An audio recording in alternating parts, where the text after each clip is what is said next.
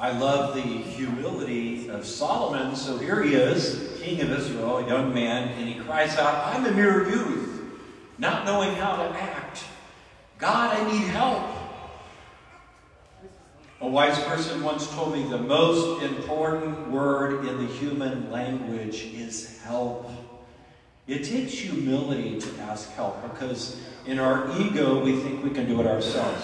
Now, I was at a conference this last week, and the presenter said something I'd never heard before. He said, ego stands for easing God out.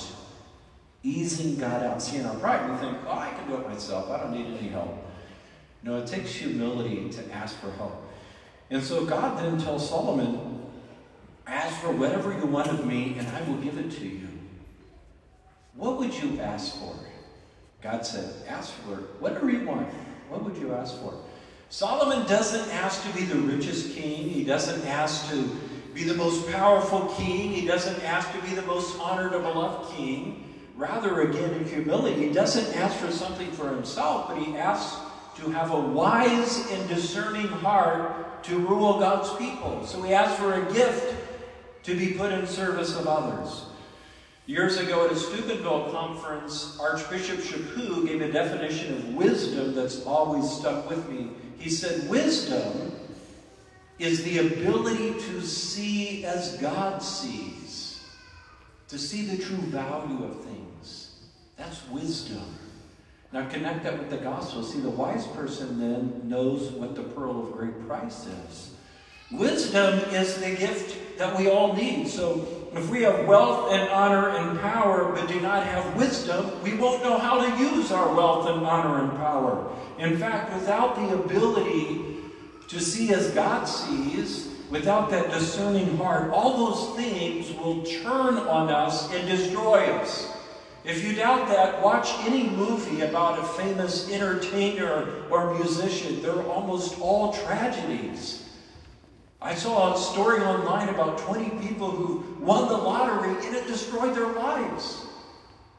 The things of the world will destroy us if we don't know how to use them in accord with God's design, if we don't have wisdom. Well, I brought this question to my own prayer this week. If God told me, Brian, ask for whatever you want, what would I ask for? The response that just welled up into my heart, like the one thing that I really, really want is to go to heaven. I want eternal life. Without that, everything else is lost. What does it matter if I have everything in the world but lose heaven? Now, that begs the question.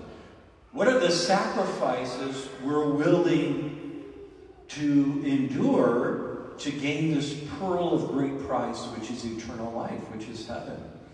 There is a magazine article about teenagers who belong to the Santa Clara Swim Club and the amazing disciplined life these teenagers were living. They'd get up at 5:30, they would swim for 2 hours before school, they would go to school, then they would return to the swim club and swim for 2 hours after school.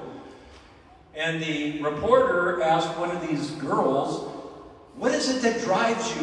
Why are you living this regimented life? Listen to her response. My only goal is to make the Olympic team. If going to parties hurts that, why would I go?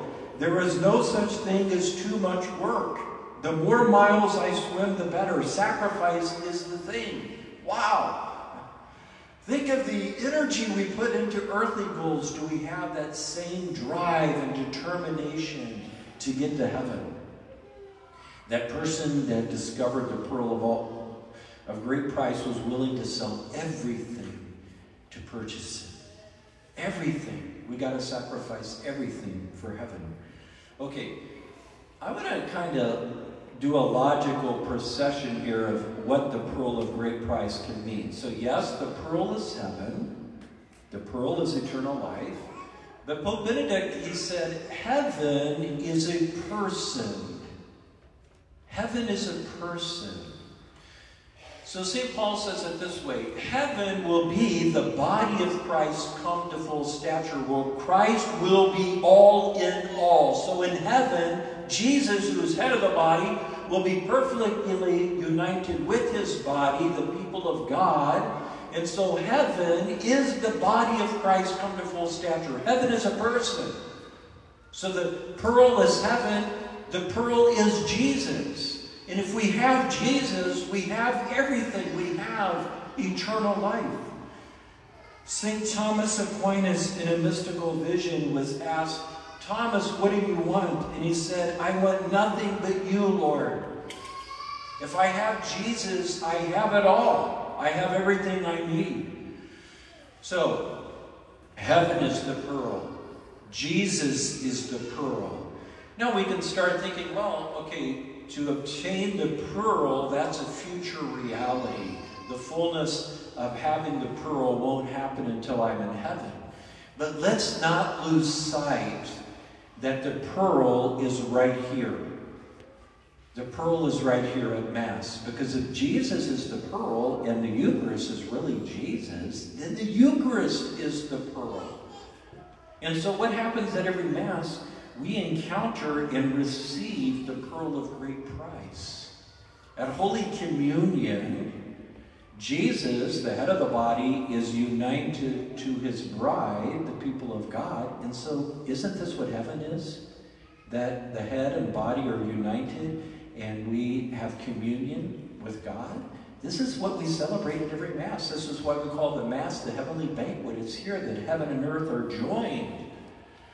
This is why Pope John Paul said we can begin living eternal life here and now. It's not just a future reality, but something we can begin living now. We can choose to live our lives right now in communion with God. We can also live hell on earth. We can start living our lives here and now apart from God, out of communion with God.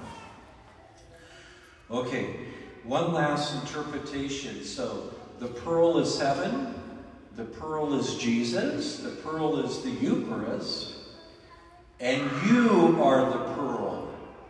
I am the pearl. Think of Jesus now as the merchant. Jesus came in search of the lost, to seek out and save the lost. He came in search of sinners. And Jesus, what did he do when he found us?